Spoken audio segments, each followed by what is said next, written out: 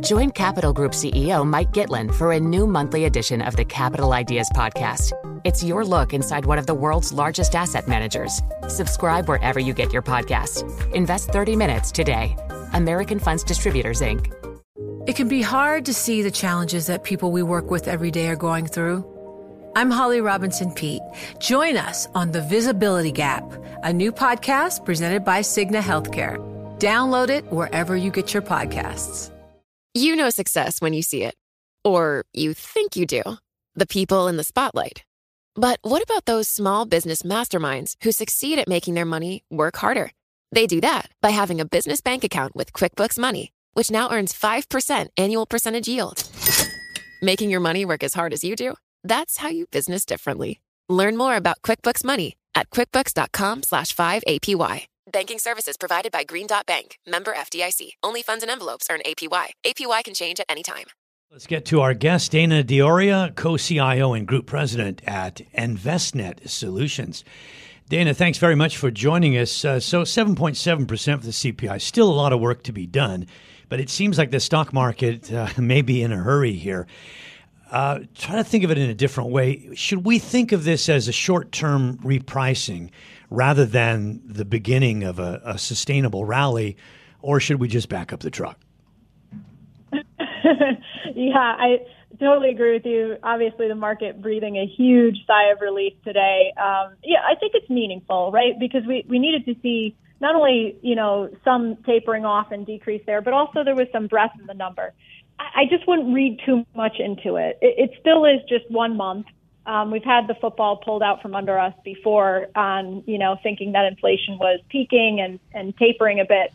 And then the other, the other big thing to think about here is that getting inflation back down to the Fed's target is going to be a process, right? This is an annualized number. So, it's a good reading. I don't want to downplay it. I do think it has meaning, but you have to take it with a grain of salt. And I think, of course, the markets reacted as you would expect them to react. But at the end of the day, is this really telling you anything about the fundamentals?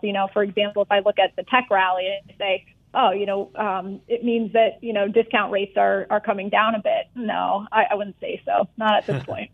Yeah, and also, Dana, let's not forget, when you get a 7% plus increase on the NASDAQ, you're going to be scratching your head a little bit, because then you know how much this is all sentiment rather than actually anybody looking at the fundamentals. But having said that, I've sort of argued against myself when I think when the fundamentals ever matter. We did, talk about rates. We did see the 10-year drop, 27 basis points. Yeah. Yeah, look, there is a mentality out there, buy the dip on tech. And so some folks were waiting for maybe just that right trigger or catalyst in order to move into tech. And, it's interesting. We've seen, if you look at ETF flows, tech really, you look at like tech ETFs, they've still seen great inflows this year. And funny enough, you see something like energy, and even though it's doing so well, it's obviously year to date one of the very few positive places to be not getting. So I think the market is kind of bullish on tech and waiting for that opportunity to buy in, and they did it. Yeah, yeah. You raise a good point there. Every sector was up, but energy was the worst performing sector. It had a gain of only 2.2%. So even if you don't believe that this is the all clear, is it maybe wise to do a little rebalancing from oil related to maybe some of the other areas that have been hit hardest? Yeah, it depends, of course, on what your time frame is. Certainly now that you've seen it come back a little and you've seen this rally, maybe saying, okay, exactly that, right? Here's my chance to move back into some of these sectors. But really, how short term are you thinking when you're grabbing at something in a 1 day moment like this? Right. Now, do you think that these markets may well now have had a sea change given the magnitude of the price action we've seen, or is it essentially just a bit of a relief? My bet would be that it's a relief. It wouldn't surprise me at all if next week we see some retracement, and coming back from that. And I think part of what's going to impact markets as we go forward, of course, is what's happening in, the election, and certainly some repricing action we may be seeing just related to an expectation maybe of things going one way and going a little bit more the other way, right? So what does it mean for fiscal spending? What does it mean for things like energy, renewables, that sort of thing? I mentioned the strong growth as reflected in the Atlanta's GDP Now model, but it made me think of the lag effect. We often think of the lag effect of these rate hikes on inflation, but there's also a lag effect on bringing down growth. We have to go through that, don't we? Yeah, and I think that one of the big places that we're really seeing that is, of course, the unemployment rate, where the Fed has been sort of empowered to keep raising rates. And the nervousness that the market has is related in part to what you're talking about here, which is that, you know, the effects that you're going to feel from what's already been done are still yet to come in one degree, right? So it's this sort of panic around, hey, is the Fed going to make a policy or go too far here? Unemployment rates have been low and have empowered them to keep going. But if you kind of look at the history of tightening cycles, it tends to be later on that you do see unemployment increase. So we just may be getting lag effects that we're going to have to expect going forward, 2023, 2024, that just they're not in the market yet. All right, well, let's also take a look at one aspect here, and it is that the elections itself, they were nearly nowhere near as bad as what the Democrats were secretly thinking. It gives a sense of how that changes things. Does it mean that the people who were looking for a bit of a fillip for the green side of things, if you will, are going to get a bit of a boost? Yeah, and I think we're seeing it already. I mean, we have been seeing, you know, some of these energy, renewable-related stocks, green energy, putting under pressure, and I think that gets relieved a little bit.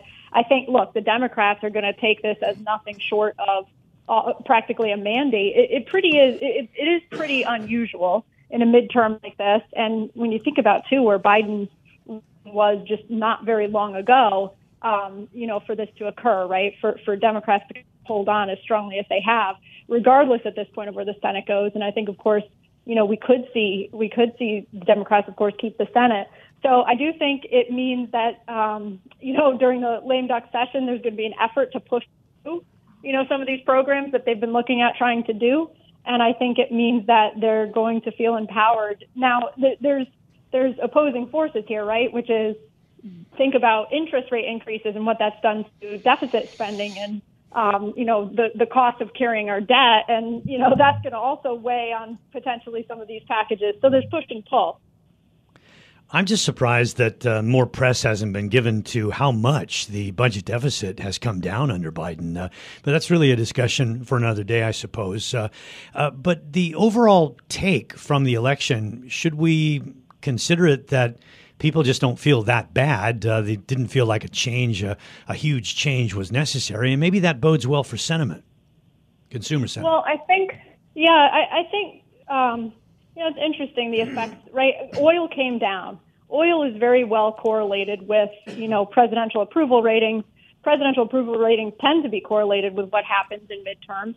I think Democrats, you know, flipped the script a little bit on that. I don't know if it was so much about Biden. It was really more about the ticket. So I do think that, you know, that played in. But, you know, again, like something like oil prices coming down, even things like China's lockdowns, right, that sort of took some of the demand off, have all played into this. Okay, thank you so much, Dana. Always a pleasure having you on the program. Dana D'Auria joining us, where she is co-CEO and group president in InvestNet Solutions. It can be hard to see the challenges that people we work with every day are going through. I'm Holly Robinson Peete. Join us on The Visibility Gap, a new podcast presented by Cigna Healthcare. Download it wherever you get your podcasts. The countdown has begun. From May 14th to 16th, 1,000 global leaders will gather in Doha for the Qatar Economic Forum powered by Bloomberg. Join heads of state, influential ministers, and leading CEOs to make new connections, gain unique insights, and uncover valuable opportunities in one of the world's most rapidly rising regions.